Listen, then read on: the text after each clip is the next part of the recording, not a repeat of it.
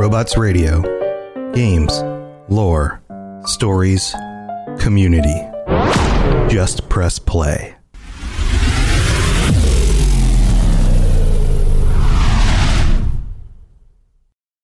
When you need mealtime inspiration, it's worth shopping Kroger, where you'll find over 30,000 mouth-watering choices that excite your inner foodie. And no matter what tasty choice you make, you'll enjoy our everyday low prices, plus extra ways to save, like digital coupons worth over $600 each week. You can also save up to $1 off per gallon at the pump with fuel points. More savings and more inspiring flavors make shopping Kroger worth it every time. Kroger, fresh for everyone. Fuel restrictions apply. Robots Radio presents. You're listening to the Dungeons & Dragons Lorecast, the best way for everyone from experienced dungeon masters to those curious about D&D to learn more about the worlds, creatures, and lore of Dungeons & Dragons.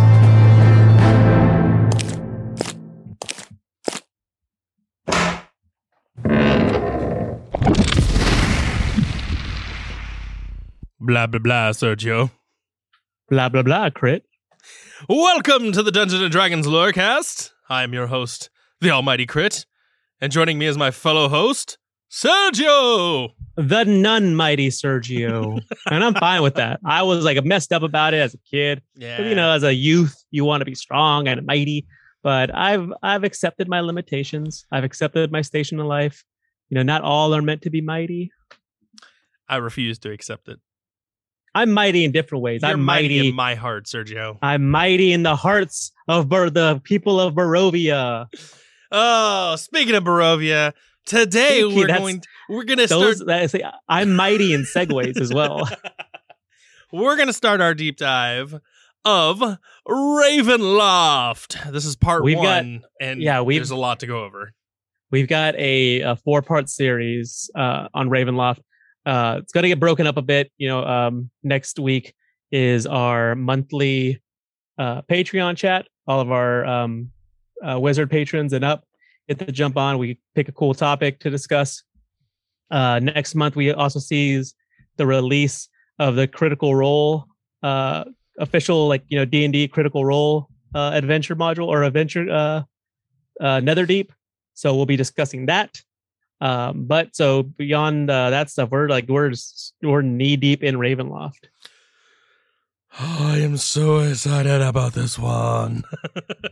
And I remember when I asked you, I was like, "Hey, we should freaking do Ravenloft for sure," because we've talked about it in especially when we were talking about our favorite adventures for 5th edition, and your favorite was Curse of Strahd. I was like, "Yeah, dude, it's so good. We should just go ahead and do." An episode or two on Ravenloft, and you're like, we should probably have to do 4 of them because there's so much. Mm-hmm. And yeah, I definitely, in doing this research, this is just on tonight's episode. I've got at least 2.5 pages of notes. It's okay. So I have to first say this: people take Ravenloft for face value, and they don't realize how much actual lore and actual D&D content, as in players content, there actually is. Because there are actually stories that were written about Ravenloft in addition to the games that we play. So when you said, "Oh, we should do an episode about it," that's I was like, "Let's do an episode on the campaign setting, and then let's do a whole episode on Strahd." Oh no, you cannot do the Ravenloft setting justice by just focusing on the setting and Strahd, because there are so many incredible monsters and creatures and events and things that just happen in this place. Ravenloft is essentially a smaller scale version of Greyhawk. You know, it is an actual setting. This is a breathing world. Yeah, it's think of it as Greyhawk, as Forgotten Realms, as Eberron. It's got its own geography. It's got its own NPCs. I mean, it's just because you think of it as just sort of as an adventure. It's in its own right a full-blown campaign setting. Mm-hmm. So we can keep, fanboying over it, but let's go ahead and dive into it. All right. So this episode, we're going to talk about the history of Ravenloft, as well as dig into some of the lore. Part 2, which will be in a couple of weeks, we'll cover Van Richten and some other NPCs within the Ravenloft campaign setting. Episode 3 will be really lore heavy, not horror heavy, but lore heavy. I mean, it'll be horror heavy as well, but we'll talk about a lot of the different events that you described, a lot of the bunch of different sort of characters that show up in like groups of people, like the Vistani show up in Ravenloft. And then, of course, we'll finish it all off talking about the man himself, the undead superstar, Strahd. I mean, an entire episode has to be devoted to him. There's so much coming from what just started off as one little adventure module, like a little like rinky dink, like, hey, this is, something you can do on a long afternoon or over a couple of sessions. And it has snowballed into something that's really incredible. Mm-hmm. So, with all that being said, let's go ahead and dive into the first topic of the day, which is what, Sergio? November 1983. So, Reagan's in office. Little baby Sergio is about 6 months old, still pooping his diaper, like not being able to walk or talk. But already, like there's something that's going to combine him and the release of the original Ravenloft module for Advanced Dungeons and Dragons, the first edition. It's written by husband and wife team Tracy and Laura Hickman, and those two names might sound familiar because they also created the Dragonlance campaign. So, in addition to creating an entire campaign, like off rip, like, Dragonlance started as a campaign setting.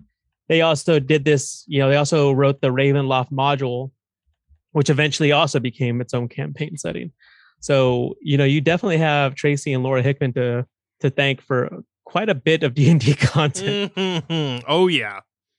And it's your basic, sort of vampire adventure module. Like the PCs are enlisted to help a young Barovian woman named Irina Koliana, while also traversing the Barovian forest and its dangerous inhabitants, as well as Strahd himself. Strahd in the module is described as a genius, and the DM should play them as such. This is someone who is a very dangerous foe for the party. You're in this strange land known as Barovia, where a strange mist covers everything. And throughout the module, the characters learn more about Strahd and Irina's backstory. You understand like why Strahd is after this woman. You understand like sort of what his motivations are. But like I said, it's sort of like this, your very run-of-the-mill, seemingly run-of-the-mill adventure for Advanced Dungeons and Dragons, except that the Strahd villain, the Strahd character that the Hickmans crafted, was so well done that people clamored for more. They didn't want to see the end of this character. And which brings us to September 1986, when you get the sequel to Ravenloft, which is called The House on Griffin Hill. And really quick, in between those two modules, you get this really cool thing. We're talking about it before we started the official recording. For those who are Patreon listeners, you get to hear all the stuff that we talk about before and after the show. There's this thing called an Advanced Dungeons and Dragons Adventure Game Book, which is sort of like a combination of D&D and choose your own adventure. So it's like a ghast comes up and attacks you. Like you roll, like you cast turn undead. Like roll your dice. If you roll less than this number, turn to this page. If you roll more than this number, turn to that page. And so you're able to like sort of like, determine the story based on your dice rolling, which is kind of cool. Like it's kind of, it's very much like, I guess because I sort of grew up in that era, like it appeals to like my sensibilities. I don't know how it'd go over nowadays. But yeah, so January 1986, we see the release of the Master of Ravenloft adventure game book. And then later on that year, we get the House on Griffin Hill. Now, the house on Griffin Hill is it's a bit more of a confusing storyline. Whereas before, the Ravenloft module, like I said, was pretty much run of the mill, although the characterization is what really made it better than what the story, like, it's kind of like Titanic, it's Romeo and Juliet on a boat.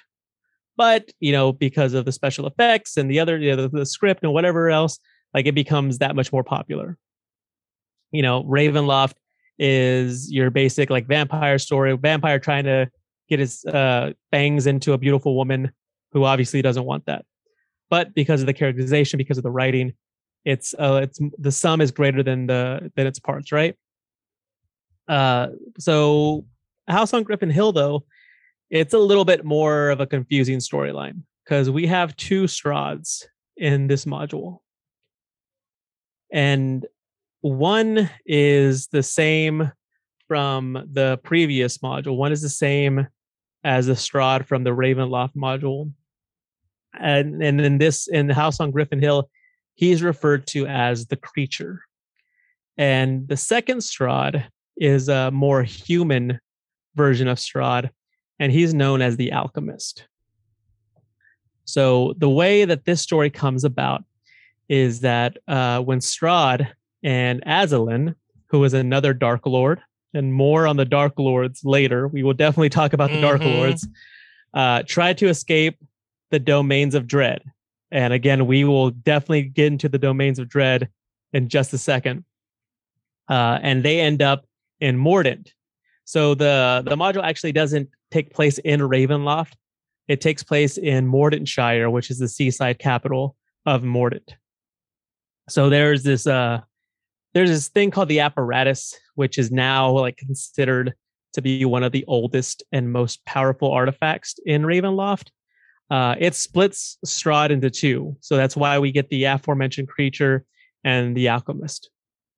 And it all culminates with the escape attempt failing when Strahd and Azalin are forced back to their respective domains, their Domains of Dread. And they both only have fragments of memories from this time. And meanwhile, Mordant is actually forced to join the Domains of Dread with Lord Wilfred Godefroy taking over as Dark Lord. And what's cool about the House on Griffin Hill is because it's kind of it's kind of a radical departure from what the original Ravenloft was. There's a way in the module itself, it gives you an out. It can say like, you can play this sort of like as a dream. Like this is a dream that the characters are having while playing the original Ravenloft. And then they also say like, you could also play it vice versa to where the Ravenloft adventure, the original Ravenloft adventure module is the dream. And this is actually what's happening. And then they say you could actually play them simultaneously with the player characters not knowing which one is a dream and which one is reality, or if they're somehow both reality. That's what I got. And so off, even back in the 80s, like D&D was getting real weird with it. And I'm here for that. Well, I mean, before we go any further, we also have to pay tribute to the fact that in the 80s, the horror franchise as a whole was on a wild growth. Oh, yeah. It was a renaissance. Oh, yeah. we saw a huge rise in horror films, horror music. Wolf mentioned in chat, Thriller. Come on, November 1983, Thriller. I mean, yeah, like horror was so much in the like public consciousness that the biggest musician, the biggest pop star in the world, like made one of their biggest songs ever was like horror themed. The music video and the lyrics were horror themed. So like this was definitely like following the zeitgeist of the public consciousness. Oh yeah. But we could go on and on about why. But let's go on and about the content. So I mentioned Dark Lords. I mentioned that Strahd and Azalin, another Dark Lord. So Strahd himself is a Dark Lord. I mentioned that they tried to escape their domains of dread. So let's talk about domains of dread and Dark Lords. Now this is some like really fun lore stuff that's involved with the Ravenloft campaign setting.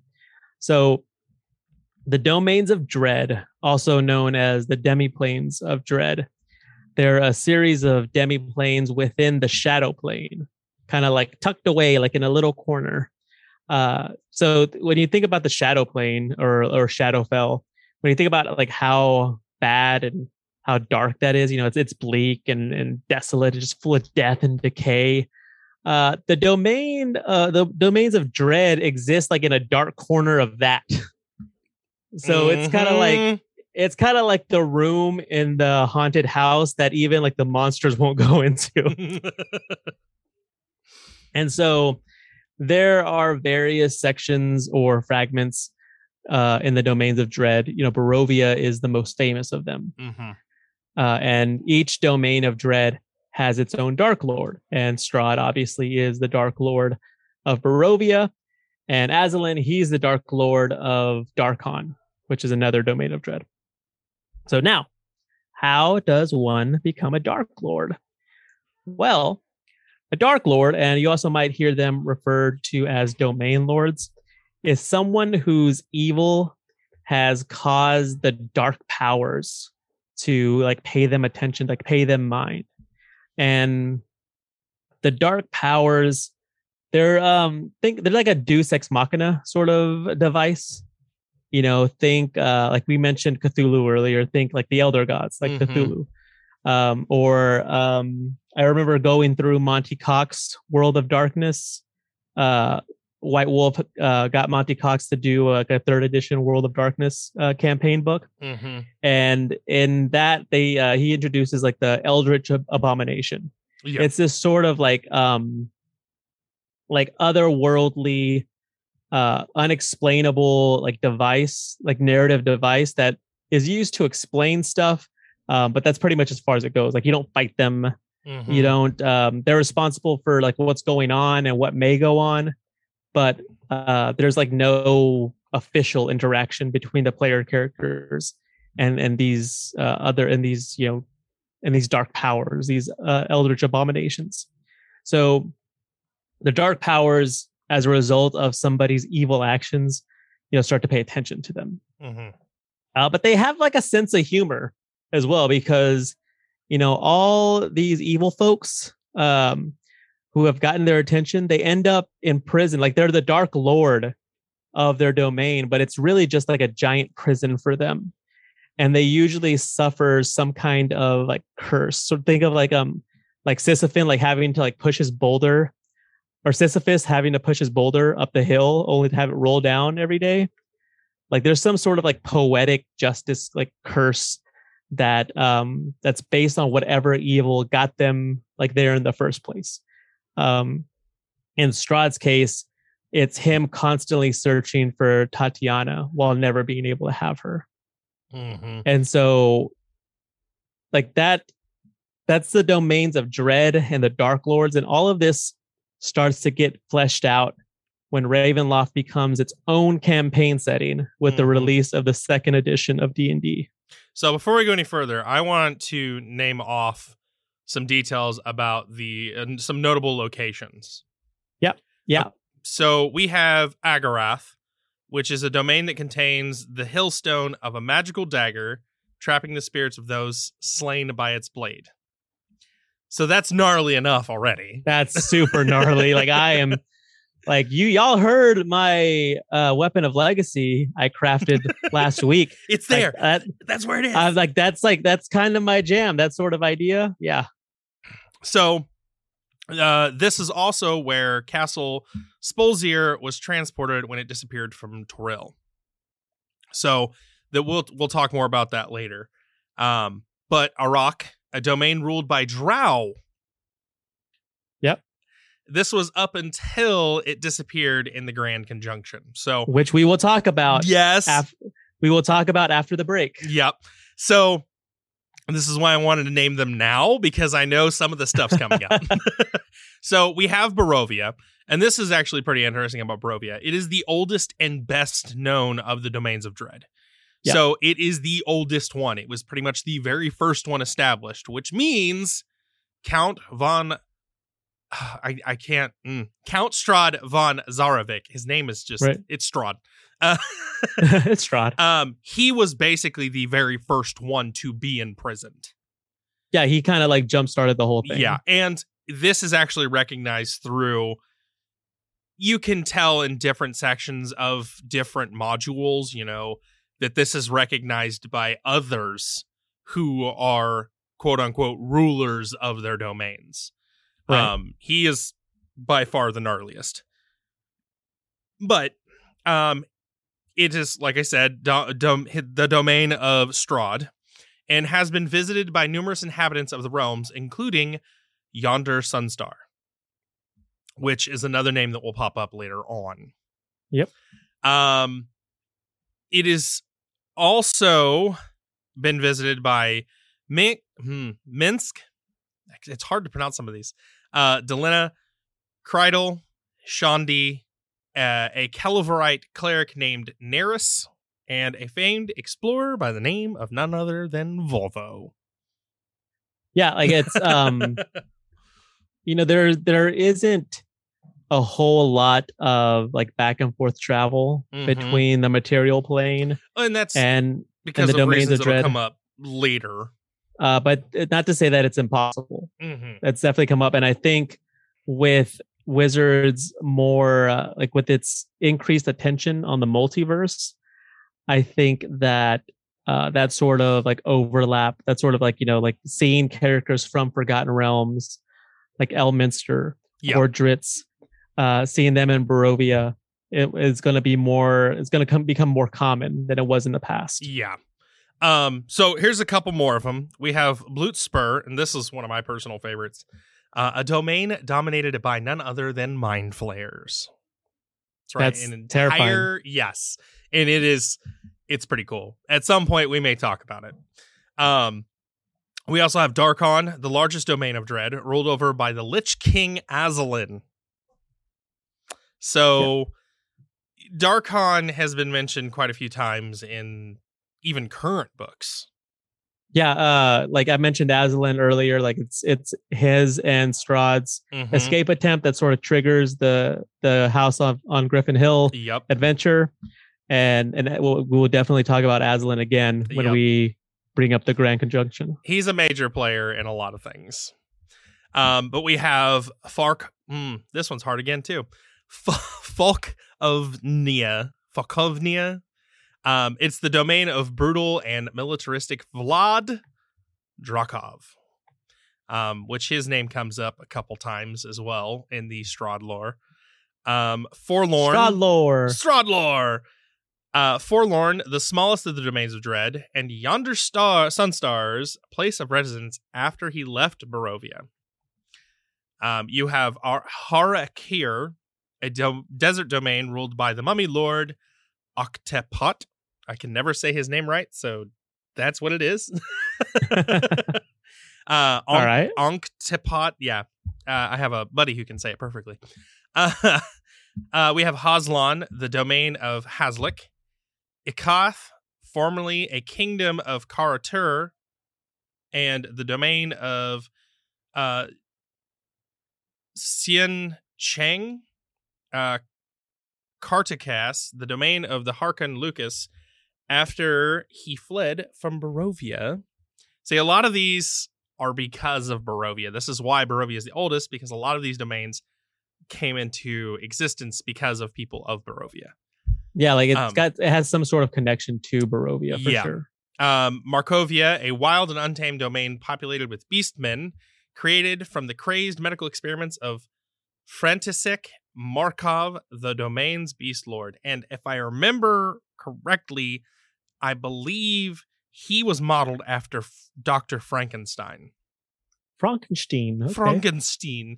I don't quote me on that, listeners. I'll do some research, but I believe that is the one that was modeled after Frankenstein. We have Saragos, the domain of Draga Saltbitter, which is another interesting person in the Ravenloft timelines. We have Suri Raji, a jungle domain filled with dangerous tigers and ruled by the Rakasha Arijani. And see, I told you a lot of these names are hard to pronounce. And then you have the final domain, which is... They should have just named them Josh. They should have just named them Josh, right? And Greg. Yeah. No, that's not fun. You hear that? If your name is Josh or Greg, you're not fun. That's according to Crit. That's not me. I didn't say it. I love all Joshes and most Gregs. I love them too. It's okay. But the final domain we have is Volushan, the domain of Uruk von Kharkov. So those are our big player domains. And there are tinier ones that didn't exist for very long. Then they don't really need mentioning. Yeah, and like we'll definitely go into more detail in episode 3, like when we like sort of fill in the gaps in the lore of Ravenloft. But yeah, so let's go ahead. Let's go to the middle of the show. We're gonna go to the middle. Middle this up real quick, and then when we come back, we're gonna talk about all sorts of fun stuff. Woo woo!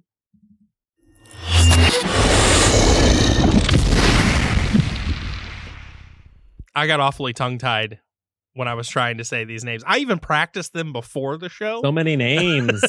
So many names. I was like, so listeners, I'm sorry that I got tongue-tied, especially if it was one of your favorite places or favorite names. I'm sorry I messed it up. I love you very much. I try. It's hard to pronounce some of these. But anyway, we're in the middle of the show. Yes. So, in the middle of the show, we like to do a little thank you dance, right, Sergio? Yes, I'm dancing. For those of you listening to this on the audio version, trust that I am dancing. And for those watching live on Twitch, something's wrong with your screen if you don't see me dancing. I definitely am. But we do definitely like to give a shout out to our wonderful and amazing patrons. Sergio, take it away! We love them all. We love Wolf the Sheepdog.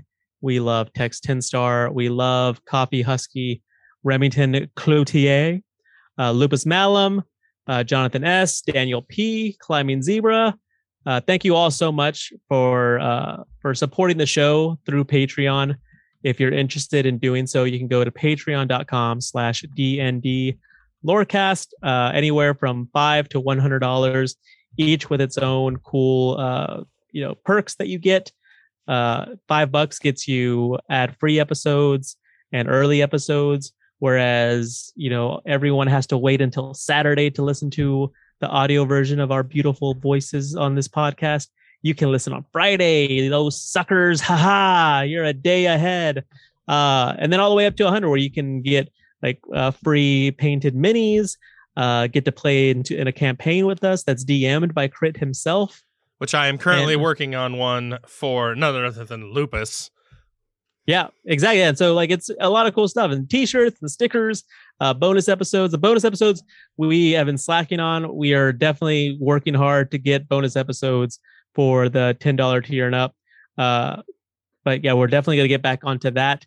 And so, but if you can't, if your situation is to where you can't go on to Patreon and subscribe, thank you for just for listening, and just shout us out to a homeboy or a homegirl, someone who you think will like the show. Jump on Apple or Spotify and give us a glowing review so that people will know that we're the best D&D lorecast out there. I mean, we know it and you know it, but we need everyone to know it. Everyone needs to know. But in all seriousness, we do appreciate you. Our patrons, especially. Oh, Sergio's dancing finally. Yeah. Wolf's Lore shamed me into dancing. He shamed you. But we do appreciate you.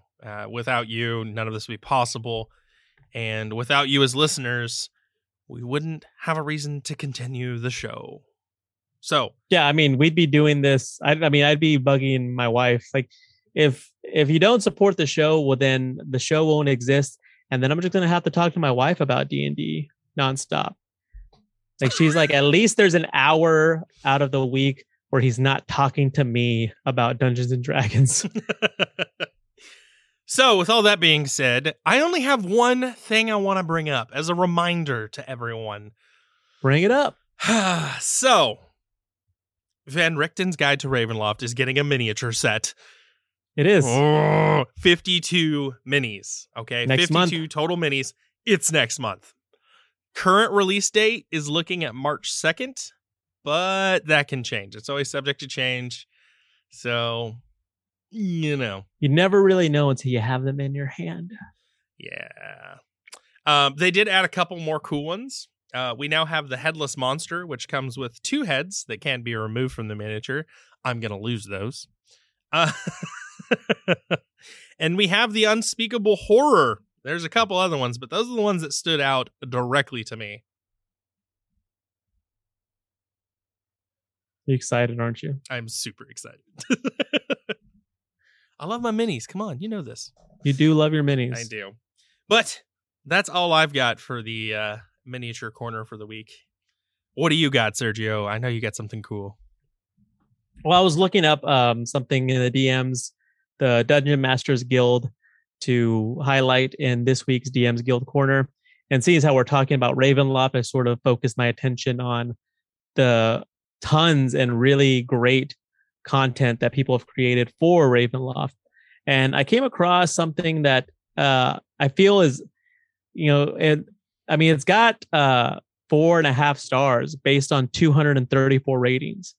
And so it's definitely not overlooked as far as, how great it is.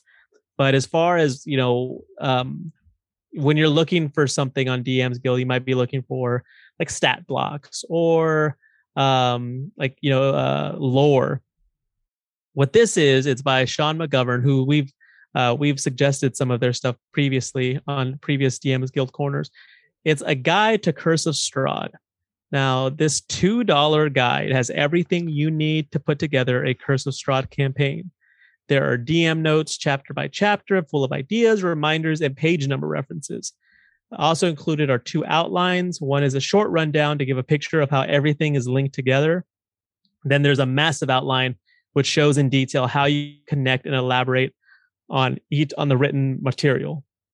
So for $2, this pretty much is kind of a cheat guide to running the campaign, which, like you discussed that, when we're talking about our favorite 5th edition adventures, Curse of Strahd, you gotta, even for an experienced DM, is going to be can be burdensome because of all the different moving parts, everything that's going on. And so something like this, and especially for a $2 price point, if you're thinking about starting a Curse of Strahd campaign, if you're thinking about DMing it for your group of friends or the group at your local gaming shop, something like this could really come in handy, even for the most experienced and veteran dungeon masters. Yeah, I mean, the reason I say it's super complex, and this definitely helped me out, because I do know exactly which one you're talking about, and I actually own this one, and I bought it immediately after buying Strahd. The reason I say it's complex and complicated is because some things, and I'm going to get a little historic here. At one point in time, White Wolf had the rights to produce some Strahd stuff.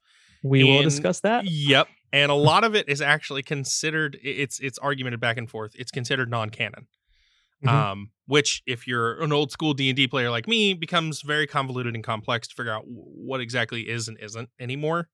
Right. And there's definitely over, I don't know the exact number, but I know it's more than 74 different books that cover Ravenloft itself.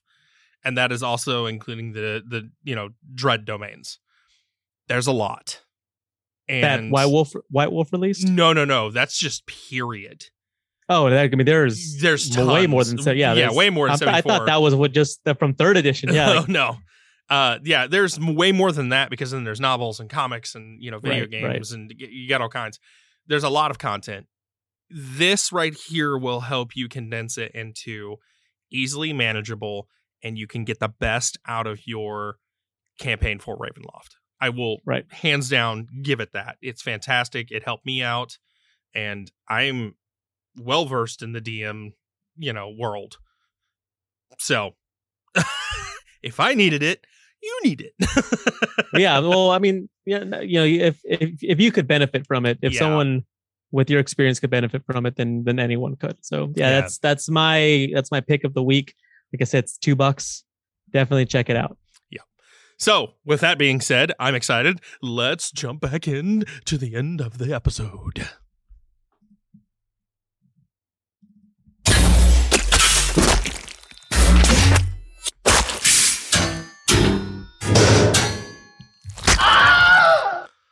I couldn't find the button. The button. But we're back. We're at the end of the episode. We're gonna talk some more Ravenloft. Oh, I'm so excited. All right, so far, not too much from the Ravenloft cast of characters. A couple of adventure modules, a book, a novel of sorts. But that all changes when the second edition of Advanced Dungeons and Dragons comes out. And because in June 1990, the release of Ravenloft Realm of Terror, which is also known as the Black Box, it turns Ravenloft into a full-blown campaign setting. That's followed by, like you said earlier, like dozens of novels, adventure modules, source books, including the beginning of the famous and well-loved Van Richten guides. So Dr. Rudolph Van Richten, who, like I said at the beginning of the show, we will discuss in the next part of our Ravenloft series. He makes his debut with the Realm of Terror in June 1990. Mm-hmm.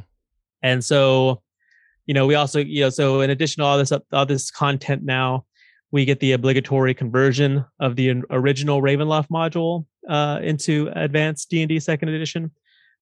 This one's called House of Strahd. And so that's going on great until 4 years later, TSR releases what is officially called the Ravenloft campaign setting, but what dorks like me and you call the Red Box. Mm-hmm. So this is a revamp, or in D&D terms, like a second edition of the campaign setting. So obviously, why would they release this except for the obvious reason, just to make more money, right? There's actually a very good reason, and that is the Grand Conjunction. You mentioned the Grand Conjunction earlier. The Grand Conjunction, also known as the Great Upheaval, it dramatically changes the makeup of the domains of dread. Oh yeah. Not just it changes the geography, the actual, how, what it looks like. Just imagine California falling into the ocean. It's dramatic. So a conjunction is when the domains of dread and the material plane sort of temporarily seep into one another, and domain of dread inhabitants like Strahd, like Azalin, are able to escape. But that was always theoretical. It never, that sort of escape never happened until the Grand Conjunction. Mm-hmm. So our old friend Azalin, I said he'd come back to haunt us. that pesky little sucker, he's behind this one. He sort of causes it to occur. And actually, we should probably, I mentioned the bonus episodes that we're definitely going to get back on track and doing. We should do one on the Grand Conjunction because it definitely warrants it. There's a lot of lore within the Grand Conjunction that we can't get into in this episode because we still got quite a bit to talk about. Yeah. But for the sake of brevity, the Grand Conjunction, it was foretold by Vistani, who had the power of sight, and that prophecy was then triggered by Azalin. So Azalin's actions started it, and his actions also ended it, because his greed and impatience ended up causing the end of the prophecy, which foretold the Grand Conjunction's end. So Azzalin's actions, kickstarted the prophecy, and he inadvertently brought the prophecy to fruition, which also was the end of the Grand Conjunction. So, like I said, this was important enough to justify a revamp or a second edition of the Ravenloft campaign setting, because it dramatically changes the geography of the Domains of Dread. Some domains were absorbed by others. Some broke away. Like you said, a lot of them have sort of connections to Barovia, and this is exactly why. Some domains become islands of terror within the new Sea of Sorrows domain. New domains are established, and one domain, Farrell, vanishes forever. It's gone. And so, but as far as like physical difference, like the difference of what you get between the black box and the red box, aside from the changes to the lore, the red box is pretty much the same as the black box, except it also contains the Forbidden Lore source book, which was the very first book to include the Tarokka deck.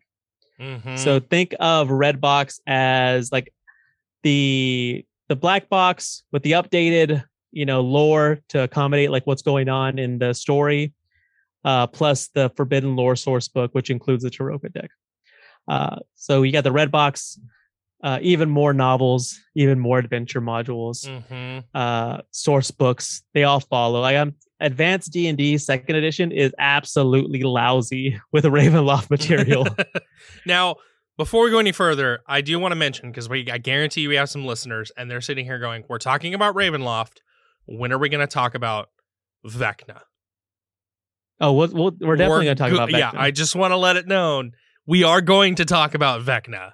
Big time. This episode is sort of about the history of Ravenloft, as well as some lore to accommodate that history. Episode part 2 is going to be about Van Richten.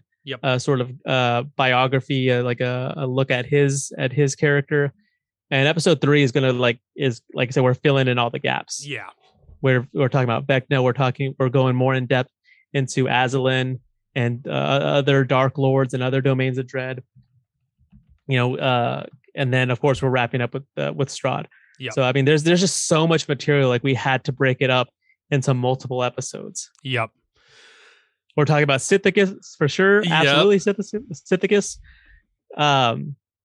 So yeah, a lot of what we get, a lot of what we got in Advanced D&D second edition is what informs the Curse of Strahd in 5th edition. Yes. But before we get to 5th edition, we have 3rd edition. So the 21st century brings about the end of TSR, the acquisition of Dungeons and Dragons by Wizards of the Coast, and the 3rd and the 3.5 editions of the game. And so, strangely enough, it isn't Wizards that's releasing the new evolution of Ravenloft books. Like it's obvious, like moneymaker. They printed a ton of it for the previous edition, but they instead outsourced the Ravenloft books to White Wolf, which best known for the World of Darkness games, Vampire the Masquerade, Werewolf the Apocalypse, etc. So I was wondering why this was, and I found an article around that time where someone from Wizards said, and I quote, "We're very excited to have the masters of the horror genre of RPGs taking up the banner of Ravenloft." So in a way, it sort of makes sense. Like, the folks at White Wolf know how to do horror. Let's hire them ostensibly to do our horror stuff. Sort of outsource this campaign and still make money off of it, but put in the hands of people we feel are going to be able to do it well. And so, they were responsible for 21 different items during this time. Yeah, they've got a lot of cool stuff. I mean, so starting in October 2001, we get the official 3rd edition campaign setting. White Wolf also releases everything you would expect from a third edition campaign setting, which is a player's handbook, a DM's guide, plus like a slew of source books. The one thing that's really missing from White Wolf's offerings are adventures. Yeah. There really aren't any new modules to play. So you've got all these great like rule books and source books and new content, but you're having to homebrew or plug or sort of like plug other like, you know, Eberron adventures or Forgotten Realm adventures into the campaign setting. So I'm thinking that's maybe why it didn't take off as well as it did. Yeah, that's pretty much it. I mean, honestly, it was a lot of supplemental books, and which I am down for. Oh yeah, but which White Wolf, you know, from my experience with them, White Wolf often does this. They want you to create pretty much your own world. Right. They want you to use the information they've given you to create your own, and you know that's not really the core asset of D&D. The core asset of D&D is here's an adventure, go play it. Right. You know, we'll give you some stuff to throw in there to make that one adventure or those other adventures more interesting. But this is the adventure. These are the plot points. These, you know, the work's done. Just go have fun. No, yeah, and we've discussed this various times. You know, there are pros and cons to having pre-made modules and to having a homebrew campaign. Yeah. You know, the times for the DM for sure is a definite asset when it comes to running a pre-made campaign. Oh yeah. I'm in the process of starting something up to get us through to the summer when we can get back together and play our regular campaign to play Curse of Strahd, which we've been playing for a while. But because of like school and different just like sort of obligations, we all can't get together at the same time. So I was like, and I recently did the Haunt for my buddies. Yes. And so I was like, it kind of like I was scratching that sort of DM itch. And I was like, I kind of want to do it some more. And so I was like, hey, like I'll DM if y'all are willing to do like a sort of mini campaign that'll take us from, you know, March through like the middle of May through like the beginning of summer. And like, yeah, I wouldn't be able to homebrew something as much as I would love to. I just don't have the time. Yeah. Like I can read a pre-made adventure and familiarize myself with the characters and the creatures and the story so that I can run it efficiently for my friends, but I wouldn't be able to make it all from scratch. And so like, while I definitely agree that, you know, homebrew is great and amazing, there are just sometimes it's not feasible. And unfortunately, like White Wolf, like didn't provide the fans of Ravenloft with those pre-made adventures. And I'm sure that there are amazing, like there are untold homebrew Ravenloft campaigns from White Wolf's third edition stuff that, you know, that we could hear about. But if you're not willing to do that, then you probably just went over, like, you know, skipped over Ravenloft and hit up like something from Eberron. And that was another thing too, is if like while White Wolf isn't unknown by any stretch in the TTRPG game, it didn't have like it had a sword and sorcery logo on it, not a D&D logo. Yeah. So I think the branding might have also affected it as well. So with that being said, that rolls us into the Wizards of the Coast age, does it not? Yeah. So, you know, that lasts through summer of 2005 when Wizards takes back over, and White Wolf, they released their very last source book, which is Van Richten's Guide of the Mists, which is they released as an online only, like a PDF file. So then a year later. Well, hang on. I want to touch base on this one because I found an interesting fact about this one.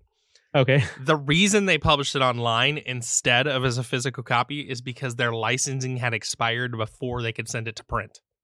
Yep. Yeah, exactly. Like they, like the agreement ended and they had it done, but like you said, like they couldn't get it to print quick enough, and so they're like, screw it, they just released it on their website. But it was free, so there's a plus. Yeah, absolutely. I mean, yeah, they legally couldn't charge you for it, but I mean, it's very cool on them. Like, well, we did all this work, might as well put it out there for the people to enjoy. Yeah. So, but anyway, sorry. Go ahead. So a year after that, nearly 23 years after the release of the original Ravenloft module, in October 2006, Wizards of the Coast released their 3rd edition adaptation of the original, and they call it Expedition to Castle Ravenloft. And this is the only like Wizards released Ravenloft material for 3rd edition.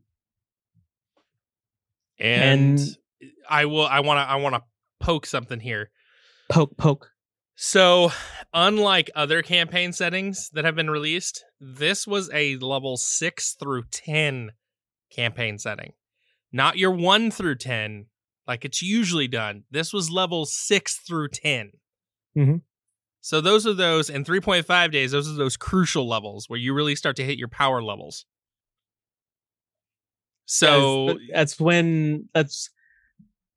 like, to a certain extent, you know, like up till 5th level, like everyone can kind of do the same thing. Everyone has like a basic attack. Everyone has maybe a spell or two.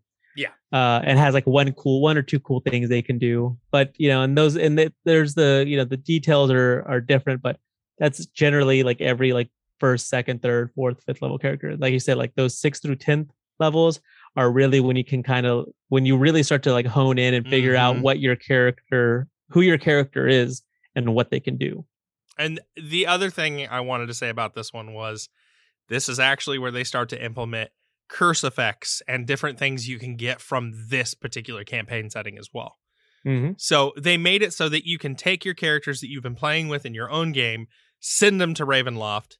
If they survive, they can either get some good or some bad goodies from the campaign, and you can send them right back onto their own campaign. It was extremely cool. It was extremely confusing, but it was extremely cool. And so that's like released toward the very end of the 3rd edition era.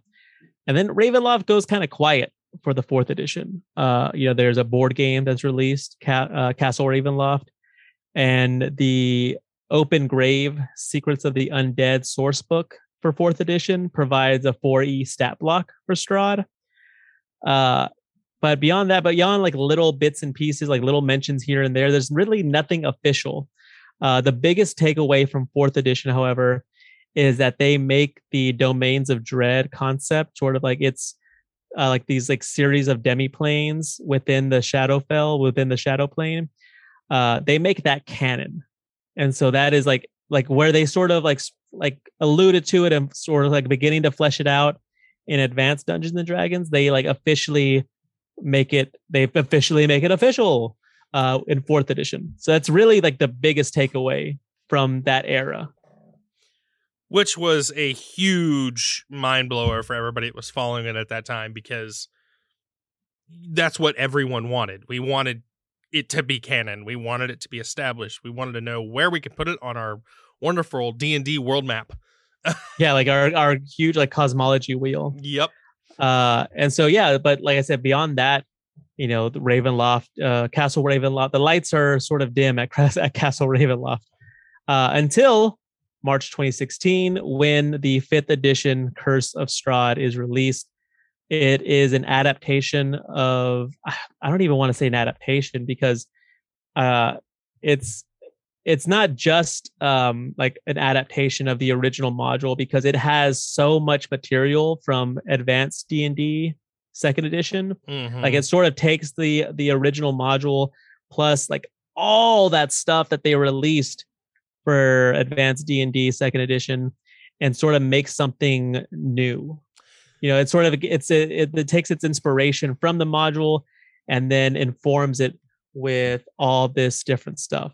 And Lupus says the Chris Perkins era. Yes. Yeah, absolutely. So the best way I have always explained this change was this. They took all the good things, they made it less confusing to run. Though it is still confusing because it's a very complex and convoluted world, they took a lot of that complexity out and they streamlined a lot of things while also introducing new elements to the 5th edition game. Yep. So we get to keep our old crunchies, get to smooth out some of the wrinkles, and we get some new crunchies to add to the pool. Yeah, which you could argue that's kind of what fifth edition is as a whole, and so they just fifth edition eyes, Ravenloft. Yeah, and and as whether you agree, whether you like how they've changed it or not, you can't argue that it jumpstarts Ravenloft's popularity again. Mm-hmm. Then last year we get Van Richten's Guide to Ravenloft, which serves more or less as Ravenloft's 5th edition campaign setting source book. Yeah. So there is one thing I want to note about this transition as well, is there were 2 different Ravenloft 5th editions released. Yep. So there was the Curse of Strahd 5th edition, and then there was the revamped version. Right. Now, this is primarily because, and I'm not afraid to talk about it, there were some very controversial elements to the original release. Just some problematic characterizations on the Romani people especially. Yep. Sort of old, tired, and inaccurate and harmful tropes. Even terminologies. It was a change that I welcomed wholeheartedly, because D&D as a whole is supposed to be, TTRPGs period, is supposed to be a warm, welcoming, and inviting experience to all. And that means all. And for these tired, offensive tropes and, terms and all of these things to be utilized in a book that is current and modernized, unacceptable. I am happy to say that Wizards of the Coast acknowledged this. It was brought to their attention. Unfortunately, they should have noticed it from the get-go, but, it is what it is. But when it was brought to their attention, they immediately took to the presses and fixed the things that they needed to fix, reworked the things they needed to rework, and we were given the revamped version. And in addition to that revamped version, we were also given Van Richten's Guide to Ravenloft, which expanded on some of those reworks and expanded on some of those, fixes, which was fantastic. I even went as far as to burn my old version and then go get the new version. Yeah, like you said, they're TTRPGs, like D&D and TTRPGs as a whole. I don't want anyone to ever read something in one of these books that makes them feel bad about themselves. That's something something that is demeaning to their, where they come from, their culture, anything like that.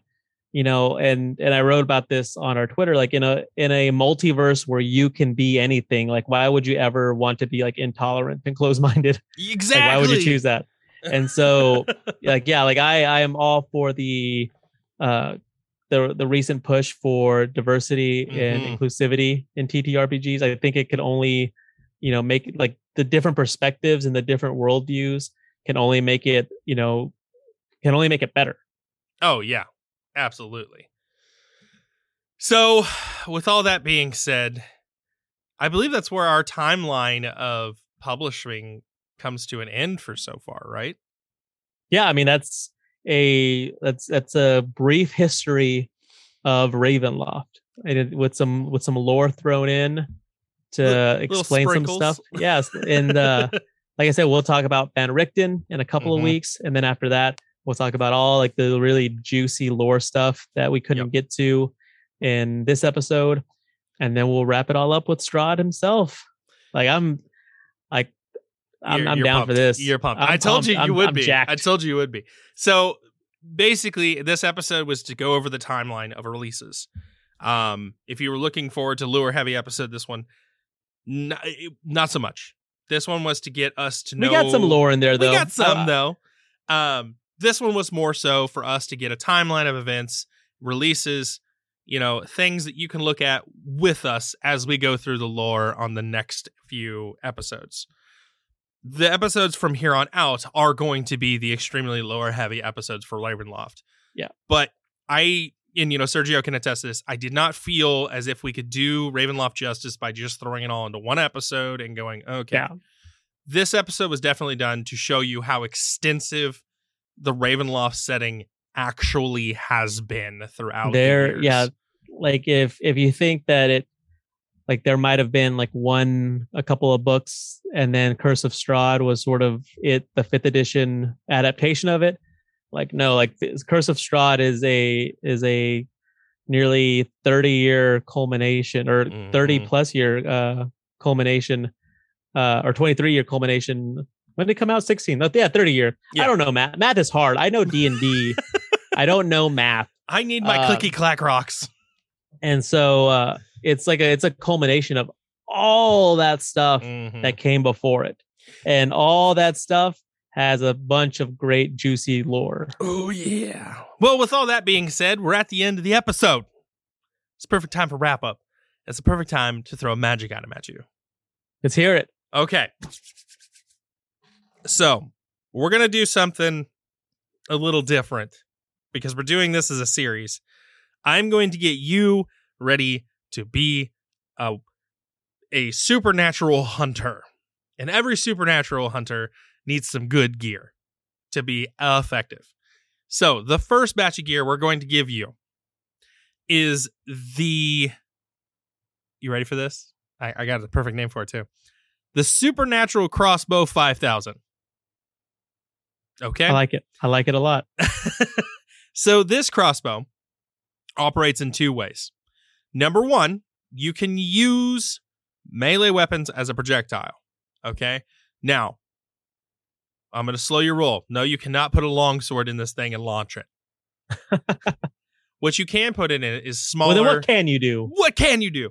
Well, I'm glad you asked. What you can put inside this is, simply put, your stakes, your knives, small melee weapons. You know, you can place it in here and it will fire it just as accurately as it would a normal crossbow bolt or other projectile. So that's the first function of it. The second function of it, however, is that it is a very ornate design, and the design changes based on which location you get it from. But it will always reflect a ornate design of the region. So if you get it from more of a, broken bottles will work, you know, those kind of things will. If you get it from more of like a, desert region, it'll have more of a, Egyptian-esque kind of design to it, wherever you get it, these, it's ornate. However, the ornate designs, when in the presence of anything undead, will begin to glow. And the brighter it glows, the closer you are to something undead. So we're kind of going here with a friendly little sword that we all know and love. Good old Sting. Right, yeah. I like it. So it works only for the undead, though. So they're asking what kind of weapons you can place in there. Asking if like martial weapons, finesse weapons. It seems like it's only simple weapons. Simple weapons, yeah. Okay. I mean, we don't worry. I have something for your fancy finessey weapons. But for this one, yeah, simple weapons is what you're looking for. Broken bottles will work, daggers, knives, stakes. Simple weapons. And we're classifying these as smaller weapons, So that's our wonderful crossbow 5000. Supernatural crossbow 5000. We have to say the whole name. But that's our magic item for the week. In a series of long to come hunter helper kits. You can buy them all at your local Barovian Walmart. Exactly. And your one-stop shop to become a supernatural hunter. I like it. Bingo. So, Sergio, what do you got for us? Well, continue listening to our show, please. We love you. Follow us on Twitter, D&D Lorecast, at D&D Lorecast. You can also email us if you have any questions or requests, or if you want more information that we didn't, maybe something we brushed over, didn't cover in depth, and you have more, you have a question on, or if there's something that we got wrong and you want to correct us, you can email us at dndlorecast@gmail.com. For my part, I have another podcast that I co-host with my best friend, Sean Hamill, called Fandom University, where we talk about all sorts of nerdy stuff on a more like a sort of scholarly academic level. We really dig into sort of like the minutia and the subtext of the nerdy, dorky media that we consume. So far this year, we've talked about the Scream franchise. We're doing Boba Fett right now. And then we're going to do Silent Hill at some point this year. We're going to do RoboCop. We're going to do all sorts of cool stuff. But yeah, check it out, Fandom University. You can find it in the show notes or on, you can go to linktree.com/fandomu podcast for all the links. All the links are there. All the links. Well, what about you? Do you also have another podcast? Maybe I have lots of other podcasts. Oh, pray tell! I don't know that I've ever heard you talk about them. I'm not going to go through the giant list of podcasts. If you're interested, they are always in the show notes below, and there's always something down there for you. I guarantee it. Just go take a look. I guarantee there's going to be another show that you're interested in. You've got a couple of different other lore casts: Resident Evil, Legend of Zelda, 2 different lore casts for those IPs. You've got 4 different live play podcasts. Yes. D&D, Call of Cthulhu, Vampire the Masquerade, Cyberpunk Red. So Delta Green. Delta Green, yeah. So even like whatever tickles your fancy. Crit's got the tickler just for you. And we have 2, potentially 3 more shows coming out this year. One is coming out within the next month, and I won't say anything, but Wolf knows. Wolf knows. Wolf knows. But yeah, so we've got some exciting things planned for this year. Once we get the Patreon up for I'll announce it here. Once we get the Patreon up for The Legend of Zelda, we have a nice nifty plan planned. We're going to be giving away Nintendo Switches for a while once we hit certain stretch goals on our Patreon. So that's exciting. We're going to give away Switches and some games. So Give me a Switch. Give me a Switch. We'll go get on the Patreon. But anyway, that's all I've got. With all that being said, thank you for joining me, Sergio. You're a fantastic person. I am a fantastic person. And thank you for realizing it. You're welcome. And thank you, everybody who's listening to this on your favorite streaming platform. And thank you to our patrons again. And thank you to everyone who is in Twitch. With all those thank yous out of the way, I think it's time we end this episode. See you next week. Thanks for listening to the Dungeons & Dragons Lorecast. If you've enjoyed the show, please consider sharing it with a friend, following us on Twitter at DND Lorecast, or jumping on the Robots Radio Discord to chat more with us about Dungeons & Dragons. We'll talk to you next time.